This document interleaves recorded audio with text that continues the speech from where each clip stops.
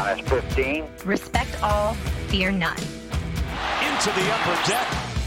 Intensity is not a perfume. Hello, Utah Street. 5, 4, 3, 2, 1.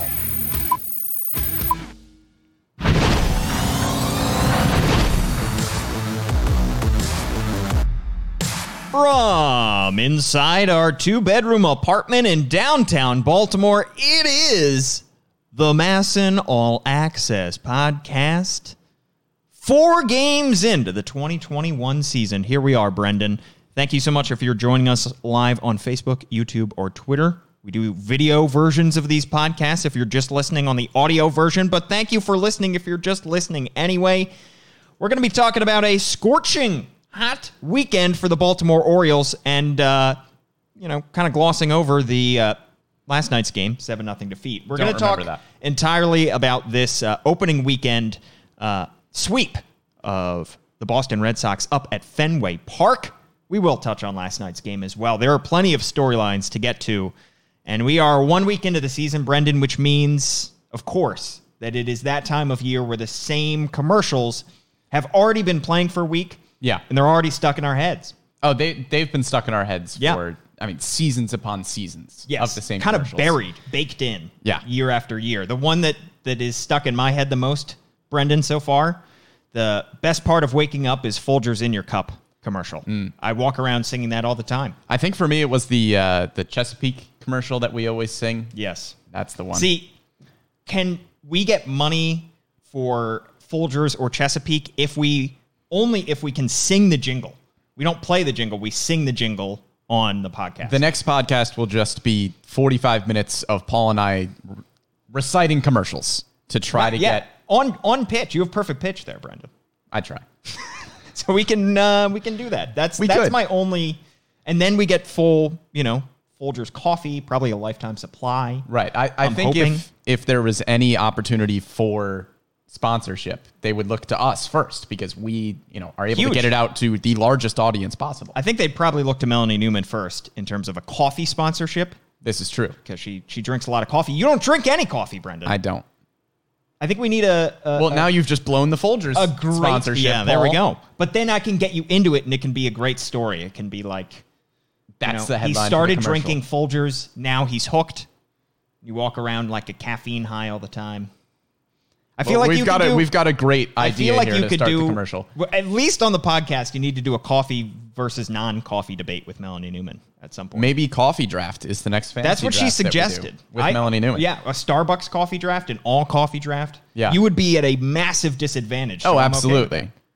Okay. I've won all of the fantasy drafts, so I think it's only fair that at least one of them I start at a disadvantage because I think that's really the only way that you even have a chance. You did come in last in the all Opacity draft. Well, not based on war. Go Sabermetrics. Not based on war. Sabermetrics was on my side, and Sabermetrics is the only opinion that I need. Wow, I care about the fans. You, the fans. That's who I Tough cozy look up for to, and honestly, we are a podcast of the people. And the Sabermetrics. No. Mostly we don't need your fancy numbers crowding up our Get out of here with your numbers and statistics. Exactly. We are going to be citing zero statistics going on all eye test on this podcast. Well, that's untrue. He looked good, Brendan. Don't tell me what he hit. He looked good. And that's what's important, ladies and gentlemen. All right. Well, we have a lot to talk about here. We do. I feel like we should probably go chronologically. That would make sense. I think that is probably the best way to do this because we have a lot to cover, beginning with John Means' opening day start at Fenway Park. 7 scoreless innings, 1 hit, absolutely dazzling performance from John Means. Everything that we hoped he would deliver. I don't think even the most optimistic of commentators thought that he could deliver an opening day performance quite like that. The first of his career, and he was absolutely special. It might be fair to say that this is up there with the best starts of his career. Yeah. If not the best start of his career. I mean, 7 innings, he was asked 1 that hit, after the game, and 5 strikeouts. He said that was probably my best game of my career. And it was a dominant performance, too. Yeah. I mean, the Red Sox hitters weren't really getting particularly close. And it was the mix of the two-seam fastball that had great movement on it and the changeup that had fantastic movement on it. The interesting thing, obviously, it's a very small sample size, but John Means last year used his slider 10% of the time. 2% of his 97 pitches on opening day was that slider. Yeah, so 2 pitches. So he's getting away from the slider. He's using the curveball a little bit more, and he's using the changeup a little bit more. Which is his bread and butter. Right. And he doesn't need the highest velo fastball, which is something that he worked with last year, was adding ticks to his velocity on that fastball, and it didn't help. And he came out of the gate and he stumbled a little bit, and it wasn't until he got back to what he was good at that he found the success that he had found his rookie year. His fastball was not blowing guys away, but it had great movement. His fastball was averaging just 92 miles an hour, whereas last year, first start of the year, it was averaging like 95, but it was getting hit hard. Gave up a grand slam in his first start last year. He was just mixing up his pitches. His changeup was lower miles per hour than it had been in previous seasons. And like you said, he didn't use the pitches that are not as effective. Only 2 sliders thrown, and didn't need the curveball all that much either. Yeah, the curveball he used a little bit more percentage-wise than he did last year, but obviously that's a very small sample size. The fastball velocity is still decent. It was 93, 94 in that game most of the time, but you don't need an overwhelming fastball if your secondary pitches wasn't low. Right, but by today's major league standards, a 93, 94 mile an hour fastball isn't really going to blow anybody away. But as long as your secondary pitches are working well, you don't really need a dominant fastball. I mean, look at Zach Greinke. He's been pitching for 100 million years, and his fastball sits at 87, 88 at this point in his career. So if you can use the deception with your secondary pitches like the changeup, and you still have good movement on that fastball, you're still able to be really effective. And on the bigger scale, larger scale, looking at this, I mean, this is I don't want to overreact, but that's what we're here for.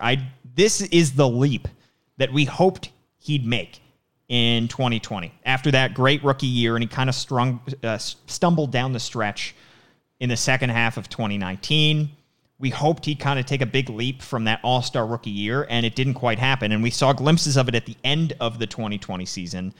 But this performance sets the stage for a potentially very good year from John Means. I don't think we're going to see performances like this too often from him, because that was absolutely incredible. I mean, 1 hit over 7 innings against a team that we'll see how good the Red Sox end up being. But still, I think of the names in the lineup, Rafael Devers, JD Martinez, there's still some potent offensive players. Yeah, well, the Red Sox strength this season was supposed to be the hitting. Yeah. The pitching was the big question mark. Were the younger guys in the rotation going to step up? The lineup was never the question, because you have a lot of big names in that lineup. Like you said, JD Martinez, Xander Bogaerts, Rafael Devers, Alex Verdugo. The bats are still there, and that's what made this so impressive the entire weekend. I mean, the Red Sox lineup was supposed to be the strength of the team, and their pitching wasn't horrible, but it was the hitting that really let them down. And it was a combination of, maybe the Red Sox just weren't hitting very well, but the Orioles pitchers were really effective really all weekend. Yeah, so that kind of set the stage for the weekend. John Means' dazzling opening day performance. And then you were expecting a drop-off going from John Means to Matt Harvey. There was a little bit of a drop-off, but I'll tell you, I have very few expectations for Matt Harvey coming into this season. A guy that I thought was on the fringes of making this roster at the beginning of spring training. Of course, signed a minor league deal with $1 million guaranteed if he made the major league roster. Hadn't had an ERA that was really palatable in several years. Had severe injuries over the course of his career. He was saying and doing all the right things in the offseason when the Orioles signed him. And you hope that it would translate. So far, 1 start in, he didn't go all that deep into the game, allowed 2 runs, but I think he was effective enough that if you get that Matt Harvey most of the time, that's more, I think, than what you could reasonably expect. Yeah, 4 2/3 innings pitched, 6 hits, 2 earned runs, 4 strikeouts. Pretty good. Yeah. I mean, it's not a fantastic start out of Matt Harvey, but you're not looking for ace stuff. You're not looking for John Means. You're not even really looking for something that Dean Kramer can probably give you. Matt Harvey, realistically, is going to be a number 4 starter in the rotation. Obviously, he pitched the second game here, but that was more matchup based. If you can get 4 2/3, 2 earned out of Matt Harvey, and then get the ball to the bullpen, which has been pretty effective so far, you'll take that. Yeah. Because like you said, the expectations for Harvey were not all that high given his lack of success over the last few years. So if you can get a 4, an ERA maybe in the mid 4s for the season out of Matt Harvey, you'll take that every day of the week. Well, I think with Harvey, the floor is just so low. And I think Right. that's what worried us is that he still has the potential. And of course, we're not going to judge his season off of one start here, but I think that we've seen him at his worst, especially with Kansas City last year, and he can be pretty bad. And that was the concern, is that like his first start in spring training, if his pitches are not moving, they can get hit real hard. Yep. That fastball does not have the late life that it should at 94, 95 miles an hour. It looks like it's made improvements. I mean, and his off-speed looked the best that it's seen that we've seen in a while. And I think the interesting thing with Harvey will be to see what his spin rate does over the season. He talked about in the offseason the fact that his spin rate was not very good. He hadn't paid too much attention to the analytical side of pitching. You've really got to pay attention to the analytical side of pitching. So I would imagine that the Orioles pitching coaches are working with Harvey and trying to get that spin rate up, seeing if they can work that fastball a little bit more, even if it doesn't have the velocity that it once did. If you're able to get that spin rate up, then the fastball looks like it's coming at you a lot faster than it would if you're throwing 94, 95 without much spin on it. Yeah. So then let's keep it with the starting pitching and go to the third start, which was Bruce Zimmerman. Now, the offense backed him a whole lot more than the offense backed the first 2 starters in Means and Harvey. But Zimmerman was pretty good as well. Yeah. Another slight drop off from John Means. It wasn't, going to be a great performance, but you got him to go deep enough in the game, and he did not allow too many runs to the point where he kept you in the game. It was a quality start. He earned his first career win, went 6 innings, I think gave up 3. Yep. So that, again, another performance, which if that is going to be what you're going to get from Bruce Zimmerman, you'll take that 7 days out of 7. It is the perfect back end of the rotation stuff. John Means will hopefully come out and be the ace of the rotation. We know that Dean Kramer has the potential to be a really good number 2 or number 3. Bruce Zimmerman, I think, has the potential to be a really solid back end of the rotation piece because, like you said, 6 innings, 3 earned, 5 strikeouts. He's not going to blow anybody away, but he's going to be consistently pretty good. At least that's what he was able to show us in this start against the Red Sox. If he's able to keep that type of pitching performance consistently throughout the season, you're going to pick up a lot of wins when Bruce Zimmerman is on the mound because he's not letting up a ton of runs. He's not striking a ton of people out, but he's consistently pretty good. Yeah, and even Bruce Zimmerman, who was named the number 3 starter and was electric in spring training, he's still fighting to keep his spot in this rotation, much like pretty much everybody except for John Means. I think the competition is nipping at their heels in the minor leagues, at the alternate site, in terms of guys who are ready to come up. So you get a couple bad or blow-up starts in a row from guys, and it might be a quicker hook than it would have been in previous years. They're probably not going to give somebody 10 starts if they're really struggling for the O's on the mound to start the year. So him kind of fighting off the competition, he needs to put up more performances like that. And the same thing with Matt Harvey. I mean, you can't have a struggling Matt Harvey out there for too many starts. So they're just trying to hold down their spot in the rotation. And that's what Brandon Hyde wants to see, is some competition amongst the starters, even themselves, in order to hold down those spots. So, good for them. Yeah, and obviously Bruce Zimmerman gets a ton of run support in that game with 10 runs by the, 3rd inning? Yeah, let's talk about the offense. Yeah. Let's talk about Cedric Mullins. Yes. How about you? I'll tee you up for this, Brendan, because this is your dream. It is the idealization, realization. There it is. There we go. Of your dream for Cedric Mullins. Look, it feels like a little bit of a victory lap for me, I will say. I have been screaming and yelling about Cedric Mullins being in the Orioles starting lineup for what feels like 5 years. It's actually been the year and a half been on the podcast. But Cedric Mullins, we knew what he could give you defensively. He's great in center field. But with that switch to just being a left-handed hitter, it seems to have done wonders for him at the plate because he's just able to focus on that one side. And he's doing well against lefties, too. It's not like he's just hitting right-handed pitchers from the left side of the plate. Cedric Mullins is finding ways to get on base. He's hitting doubles. He has 3 doubles in his 10 hits. What more can you say about Cedric Mullins' start to the season? Yeah, you do wonder, and of course, a tiny sample size. Right. Let's keep in mind, 10 hits, in 4 games so far. But you do wonder if we have unlocked his final 4 with going a lefty. And kudos to Cedric Mullins for, even though he had that great second half of the season, he hit .291 after getting brought back up from the alternate site between August and September last year, for still in the offseason tinkering and finding a new way to get an advantage, because a guy like Cedric Mullins, who does not have the size or the strength to hit the ball over the fence and put up, the kind of home run numbers that other guys in this lineup will, he's going to have to look for every advantage possible, which is what he has done consistently over the course of his career by learning how to be an excellent bunter, becoming a true threat on the base paths, becoming a Gold Glove caliber center fielder, improving his arm in center field. He has done all of those things.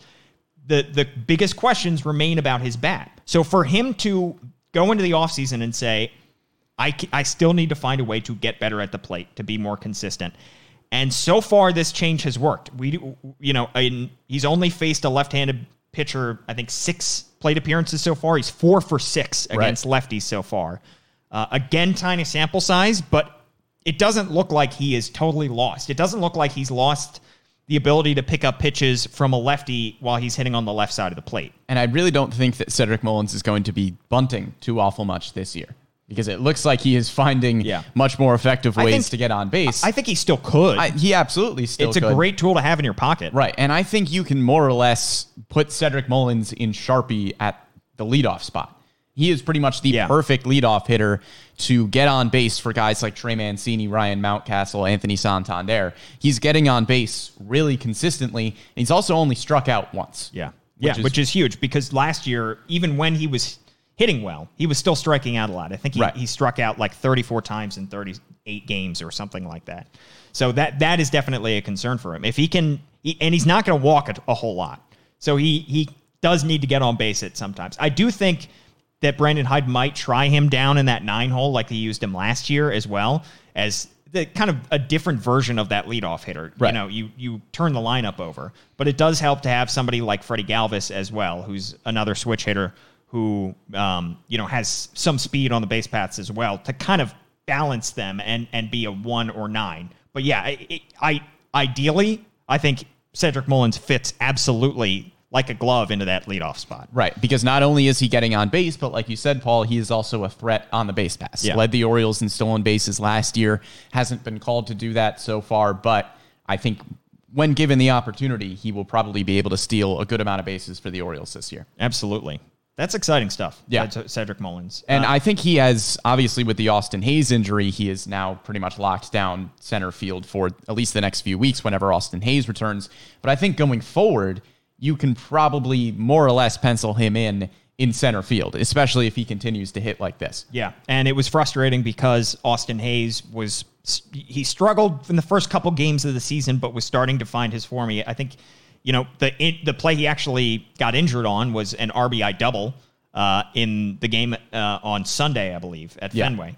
A guy who we said before the season, he could be a candidate for most valuable Oriole. He could be one of their better, more productive hitters in the lineup. He could lock down one of the spots in the outfield for the foreseeable future. He just has to stay healthy. And it was very frustrating in the first weekend series of the season for him to already go down with an injury. It's frustrating because this has been the thing with Austin Hayes over his career, and you just are so hoping that you can finally get a full season of a healthy Austin Hayes to finally see his potential. And he looked so good in spring training as well. I don't think either of us were really all that concerned by a little bit of a slow start over the first few games of the season, because given what we had seen in spring training, it was a pretty good assumption to think that he would carry that over into the regular season. But Austin Hayes goes down with an injury. He's on the 10-day IL. It didn't sound like it was terribly serious because they were still evaluating him before Monday's game.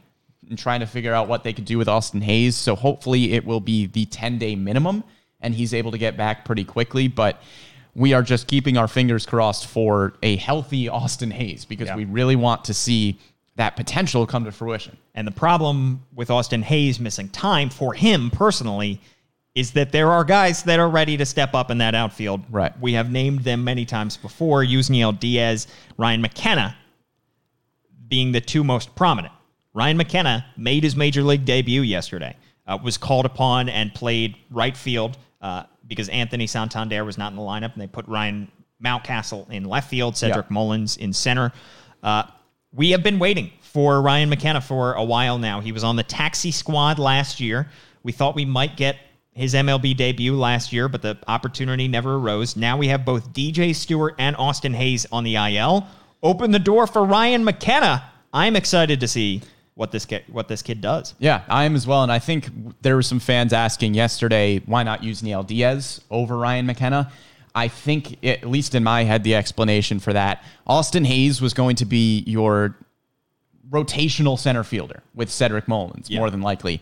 With Austin Hayes on the 10-day IL, Cedric Mullins is pretty much the only one on the roster at this point that can play center field defensively. So I think Brandon Hyde and the Orioles are probably more comfortable putting Ryan McKenna in center field than they would be Yusniel Diaz. Obviously, Austin Hayes had started the season at a corner outfield with Cedric Mullins there, but if Mullins needed an off day with no Austin Hayes, you really don't have anybody to fill that spot. I think Ryan McKenna can pretty realistically be a backup center fielder for Cedric Mullins whenever he needs an off day, and I think that's why he gets the nod in this scenario over Yusniel Diaz. Yeah, and I think for those who are not regular listeners to the podcast or need an update on Ryan McKenna, last time we saw him in minor league baseball, it was 2019. Spent the entire season with Bowie.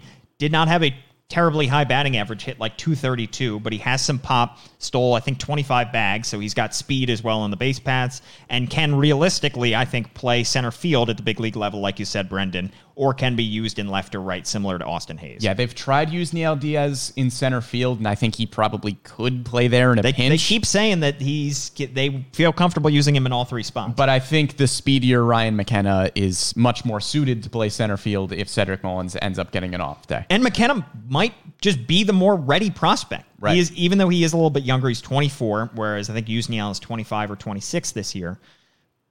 He has been more consistent, whether at the alternate site, and he rose up some prospect rankings during the offseason as well. Even though he didn't have minor league baseball, he got good reviews at the alternate site, was on the taxi squad, went up from 22 to 15 in the Orioles system, which is not a small jump, especially considering they were adding prospects during the offseason that might have bumped him down. So he is up to number 15 in their system, can play multiple positions, just 24 years old. But they probably just feel a little bit more comfortable with him out there than Yusniel Diaz. Because let's face it, Yusniel Diaz has not put together the kind of season that we have been expecting from Yusniel Diaz. Has really, I think, not even played maybe 100 games in one single season at the AA level. So it's not, he may look more ready in terms of physicality. Guy looks like a big leaguer and he flashes his power and his speed in spring, but he still is not a complete player yet. Ryan McKenna, I think, is closer to big league ready right now than Yusniel Diaz. And McKenna almost feels like early on Cedric Mullins, like a year or two ago Cedric Mullins, where if he is at the major league level, even if the bat isn't delivering right away, at the very worst, he is going to be a speedy guy who's good on the base paths and good defensively. Yeah. So that's what you get automatically with Ryan McKenna. Obviously, you're hoping that the bat will develop over the next few years, but at worst, you are getting somebody who is a solid defender and can be a speedy guy, either the top of the lineup, bottom of the lineup, or even wherever you need him to be. Yeah, and then you look at the outfield picture going forward. You're going to have DJ Stewart at some point coming off the injured list. We don't know exactly when, but they feel optimistic about him coming back. But that being said, he's been out almost 4 weeks now, and we've kind of been waiting for him to come back from that oblique injury, and it hasn't yet happened. So when DJ Stewart comes back, that makes outfield spots, especially at a premium. And Austin Hayes, hopefully this is a short trip on the IL. He's going to come back. It's going to be hard to find a spot for Ryan McKenna. And McKenna, has said before, he said in spring training, I don't want to come back up and down if possible. I want to come up and stay because that's what everybody wants to do. They want to show that they can be an everyday big leaguer once they hit the big league. So he would have to do a lot, I would think, over the next week or two to show that he can stay on the 26-man roster. He's going to have to hit. That's going to be the thing with Ryan McKenna. It can't just be defense. Right. The bat is the one thing with Ryan McKenna that we need to see develop before we are calling Ryan McKenna an everyday outfielder. The bat is really going to need to start flashing in a hurry if he hopes to fend off a DJ Stewart or an Austin Hayes. Obviously, Austin Hayes will be on the roster once he's back from the IL.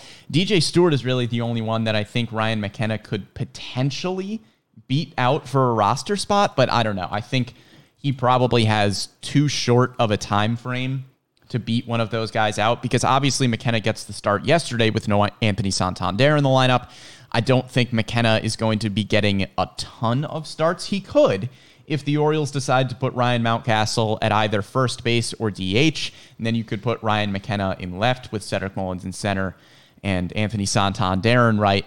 I just don't see him getting enough opportunities to fend off DJ Stewart. And if he ends up getting optioned back to the alternate site in a week or two, that's obviously not the end of the world. He's going to have plenty of options left, and I do think he will get a chance to stick on the roster long-term during the 2021 season.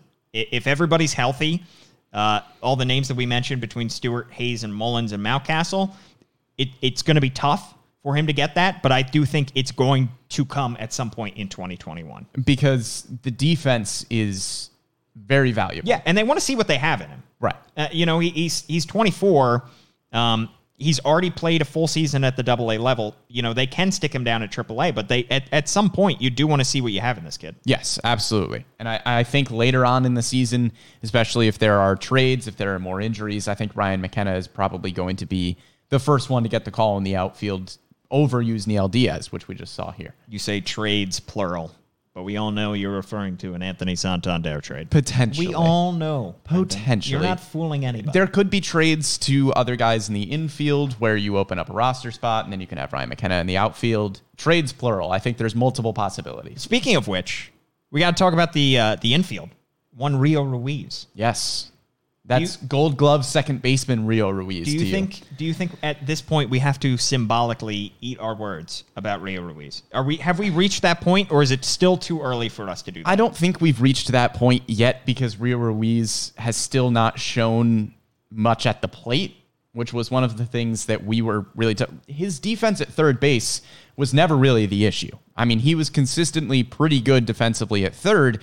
The bat was the thing that was really inconsistent. And Rio Ruiz has shown, at least so far, that the glove at second base is a lot better than most people were expecting for a guy who did not play any second base until the Orioles signed Michael Franco. I think he played 2 innings there at the big league level ever.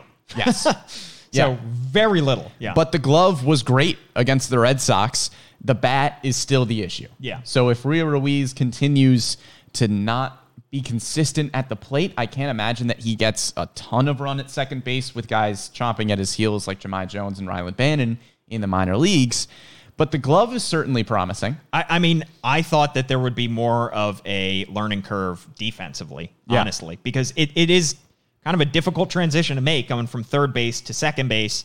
He's looked very good. I mean, he's, I think, a little bit quicker than I anticipated. You don't get to see all that many defensive tools necessarily, like lateral quickness at third base from a guy. Right. It's pretty quick. I mean, his instincts are still great at second base. I just want to see more of him defensively here. You know, and I hope that he hits well enough for us to get that opportunity to see more of him, because he hasn't held it up his end of the deal with the bat. And going into the season, when we were talking about guys that the Orioles could keep on their 26-man roster, the benefits of somebody like Pat Valaika or Ramon Urias were that they have the versatility. Yeah. They can play multiple positions, and we haven't seen Rio Ruiz play shortstop. Maybe he can, who knows? But he at least has the versatility at this point to play both third base and second base. So that's valuable. Yeah, and honestly, I mean, I do want to see what Ramon Urias has to offer, considering he's still 26, 27. Right. And we did like what we saw from him last year in the limited sample size. But, given the option between Pat Valaika and Rio Ruiz at second base, I'll take Rio Ruiz every time because he offers the upside that Valaika does not at this point. Well, the only thing between those two is that Valaika is pretty consistently better offensively. Yes, he is. But, at this point, you know what you're going to get from Pat Valaika. And honestly, Pat Valaika is not going to be a part of this team long-term in all likelihood. Right. Rio Ruiz, still in all likelihood, not likely to be part of this team on the next Orioles playoff team. However, he does offer more theoretical upside still because he is younger and does have a plus glove. Theoretically, but I think the clock for Rio Ruiz is ticking. It's still ticking. Because we've got Jahmai Jones, we've got Rylan Bannon. I can't imagine that a inconsistent Rio Ruiz is closing the door on those guys. No, absolutely not. I just mean in terms of Valaika, most likely, and even Urias. Yes. I would give him the edge. If Rio Ruiz can be a little more consistent at the plate and we actually see some of that power, I think he could stick at second base, maybe not as the starter, but at least maybe he beats out, like you said, Pat Valaika, Ramon Urias for those utility roles on the bench. Yeah. I mean, he is at least creating a more diverse profile. He's making himself more attractive, not just to the Orioles, but maybe to other teams in the future, showing that he can play second base, and that makes you a more attractive candidate to be a true utility player at the big league level. So. And Rio Ruiz is really just one of the many storylines that came out of this weekend series with the Red Sox that were really, really encouraging. Another one that we haven't talked about yet, Paul, the bullpen. Yeah, let's get into it. Really good against the Red Sox. They go 9 1/3 innings, did not allow a run against Boston. The pitchers that were used, Cesar Valdez, Adam Plutko, Cole Sulser, Dylan Tate, Tanner Scott, and Tyler Wells. Yeah. Didn't allow a run against the Red Sox. So, yes, all that stuff is great. We will add the caveat that, the bullpen kind of exploded a little bit yesterday against the Yankees. A little bit. But, yes, I mean, the first 3 games of the season, the bullpen was excellent. Yes. It was an encouraging way to go into this Yankees series, which did not start very well, but you at least like what you saw from the bullpen in the first 3 games of the season. It also really helped that all 3 starters in the Fenway series at least went into, I think the shortest start came from Matt Harvey, and he went into the 5th still.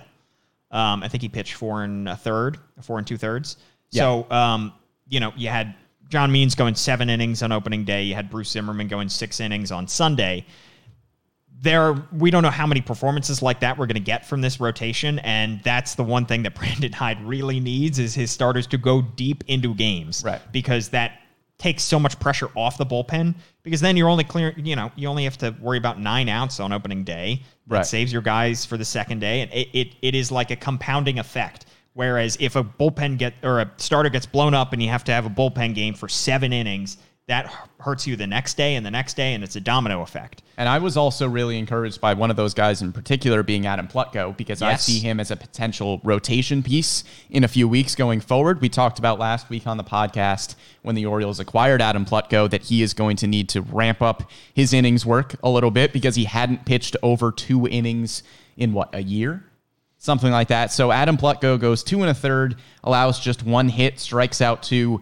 That's really encouraging because I think if Jorge Lopez is struggling, like we saw yesterday, he wasn't horrible yesterday. His stat line we'll get to in a little bit. But Adam Plutko, I think, could realistically become a number 4, number 5 starter in this rotation, and to see him go 2 1/3, which is more than he had pitched in a while, and like I said, gives up just 1 hit and strikes out 2, that was really encouraging to see. Well, we're already seeing the benefits also of this deeper bullpen that we talked about. I remember on opening day, we were talking about this bullpen being deeper than maybe the deepest we've seen it on opening day, at least, than we had in the past couple of years. And even without the guys that they traded last trade deadline, with Michael Givens and Miguel Castro, they still have a pretty deep stable of arms. Part of it is due to the fact that they have the added roster spot this year. It's not 25-man roster, it's 26.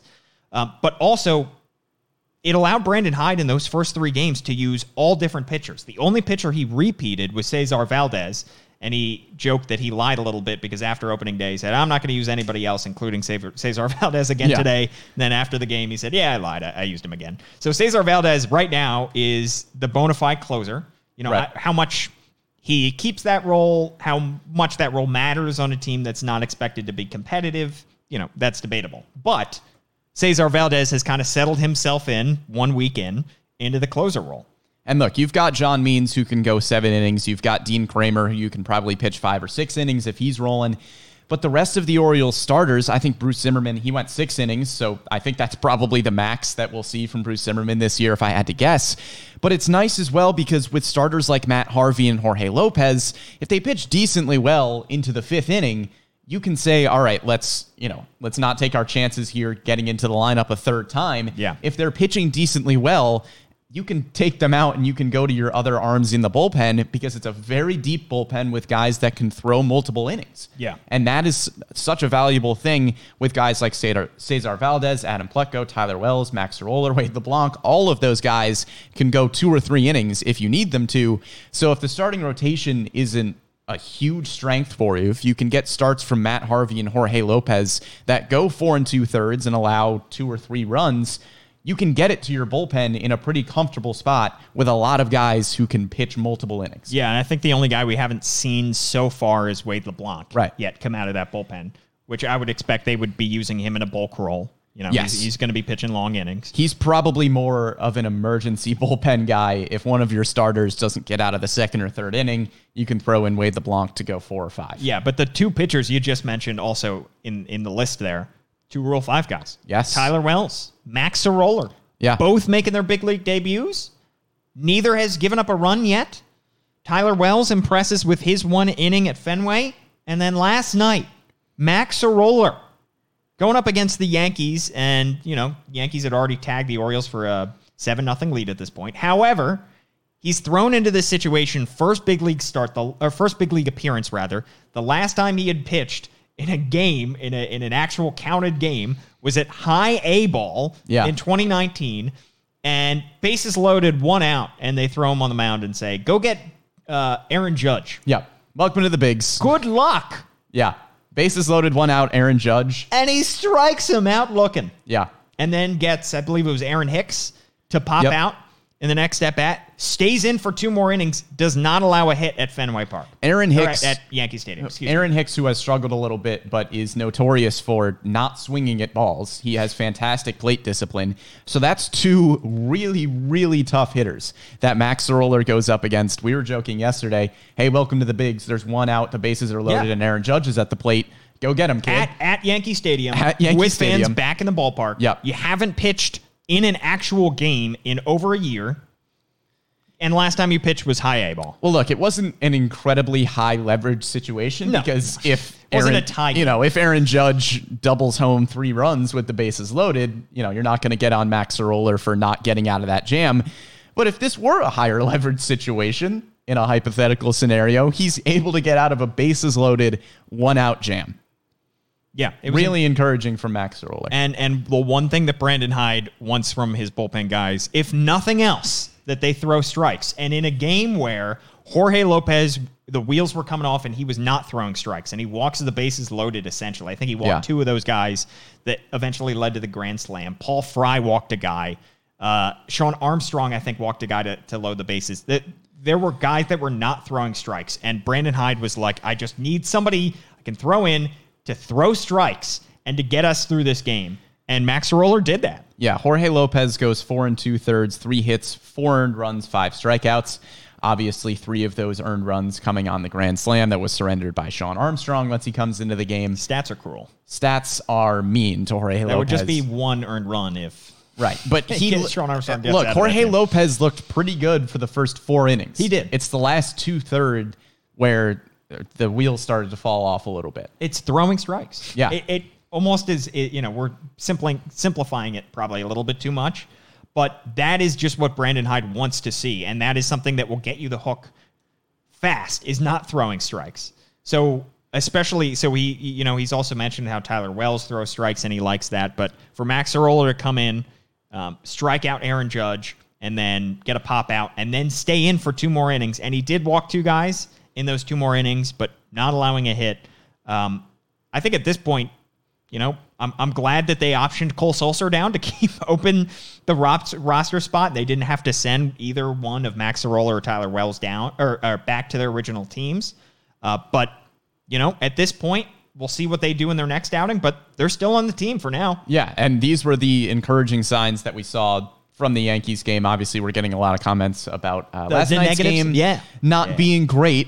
But look, you ran into a Yankees team where the bats were asleep against the Blue Jays, and they were bound to wake up at some point because it is arguably the best lineup in all of baseball. Jordan Montgomery has always been a very underrated starting pitcher. He's kind of similar to John Means in a lot of the things that he does, where he doesn't throw particularly fast, but he has a really deceptive fastball and a deceptive changeup. So you just ran into a good lineup that was bound to wake up and a really good starting pitcher. So obviously the Orioles bats were not there last night, but it also wasn't the best Orioles lineup that we've seen so far this season. No, exactly. With both Hayes and Stewart being out and Santander. And Santander was not being in that lineup. Right. I tweeted out, I think, about the Orioles not hitting a home run through their first 3 games of the season and yet scoring 18 runs and sweeping the Boston Red Sox. Okay, I think they can hit a home run now. I think I'm okay with that. I think that's probably going to be in their benefit if they hit a home run at some point. They get blanked last night. I don't know where that first home run is coming from. We talked about the balls being de-juiced this year. They look de-juiced. We talked about it a little bit yesterday. It is early April, so I don't want to overreact, but that's what we're here for. Yeah. And a lot of balls dying on the warning track. A lot of balls that we're used to just seeing off the bat that are just dying. Yeah. And they've also been playing in some windy ballparks. I mean, Fenway was kind of cold and windy over the weekend. But it's going to be interesting to see how the home run numbers look for this year, because it is kind of strange that the Orioles have not hit one yet, and yet they've scored 18 runs. Yeah, we haven't seen the home runs from the power guys in the middle of the Orioles lineup. We have seen the RBIs, which is a good thing. Anthony Santander with 4, Trey Mancini with 3, Michael Franco with 4, and Ryan Mountcastle with 3 RBIs. So they haven't played particularly well to start the season. Trey Mancini, Michael Franco, and Ryan Mountcastle with just 8 hits between the 3 of them. But obviously, those guys are going to pick it up. Trey Mancini and Ryan Mountcastle especially, they are not going to continue to have that low of a batting average. So hopefully, the runs will come. We'll continue to see Cedric Mullins at the top of the lineup do good things, get on base, and then those middle of the lineup guys will not be in the little bit of a slouch that they have been in to start the season. Yeah. What are you looking forward to through the final 3 games? Is it 3 games? No, 2 games of this series against the Yankees, and then the home opener at home on Thursday. Yeah. Well, look, the Yankees are still probably one of, if not the best teams in the American League. So I'm not having terribly high expectations in terms of the win column for this series, but there have been some encouraging signs that you are hoping to see continue. The starting pitching has been really good. For 3 of the first 4 games of the season, the starting pitching was very solid, and Jorge Lopez looked good for 4 out of his 4 2/3 innings. So hopefully the starting pitching trend continues. The bullpen as a whole has been good. Paul Fry and Sean Armstrong, not so much. I think those 2 will pick it up as the season goes along, but the bullpen has continued to be encouraging. And then Cedric Mullins, of course. And of course, if there's going to be somebody that you're not going to want any of your players to struggle, but if Sean Armstrong and Paul Fry are the ones that are struggling in that bullpen, that's not the end of the world. You want to see the younger guys succeed more, which Tanner Scott has looked good. Exactly. Dylan Tate has looked pretty good. And then, of course, the 2 Rule 5 guys. So, you're a little bit more okay with the guys who are 30-31 struggling as opposed to the pieces that might be a part of your bullpen long term. And I think one of the things that I'll be looking for is, like I just mentioned before, the middle of the lineup. Yeah. Got to start hitting a little bit more. They're driving guys in, which is good, but the batting averages have not been there for Franco, Mancini, and Mountcastle. I don't expect that to continue, and hopefully this week they'll start to get on track a little bit. Yeah. And I'm very excited for Dean Kramer's first start. Yes. You know how high I am on this guy. Yes. Added him to my fantasy team You did. for no other reason than I want to see this guy succeed. We want to be correct. I think I have John Means on my fantasy team. You've got Dean Kramer, and we just want to be correct about our pitching predictions. You're gloating about Cedric Mullins. Who is also on my team. There you go. I picked him up with no shame. Yeah, there you go. Yeah. I don't think he's going to hit 588. Well, the certainly entire not way. with that attitude. Not with any attitude, Brendan. Not with any attitude. It's going to be exciting tonight. Dean Kramer getting his first start of the season. The Yankee Slayer, Dean Kramer. True. Yeah. Yeah. 2 starts last year. Dominated him. Yeah. So maybe that success continues. And then we already missed the Red Sox, so we're going to see them again on Thursday for opening day off Friday. But we will be there for opening day, keeping you covered as well from Oriole Park at Camden Yards. I believe it's a 3:05 start. Hopefully I get some good weather. Yeah. I am so excited to get back in the Oh, me ballpark. too. Oh, my goodness. It's been too long. Yeah, and to see actual fans in the stands at Camden Yards. If you're coming down to the game, let us know as well. Yeah. Not like we can hang out or see you, but just let us know that we'll you try will to be there. wave. Yeah, Yeah. maybe take a video of us. We'll wave from somewhere with our Yeah. masks on, of course. He is Brendan Mortensen at Brendan Morty. I am at Paul Mancana. We want to thank Hannah Broder behind the scenes as always. Please rate, review, subscribe, all that good stuff. Share this with your friends on whatever platform you may be watching this on. Exciting week coming up. Thanks so much for tuning in, and we'll catch you next time.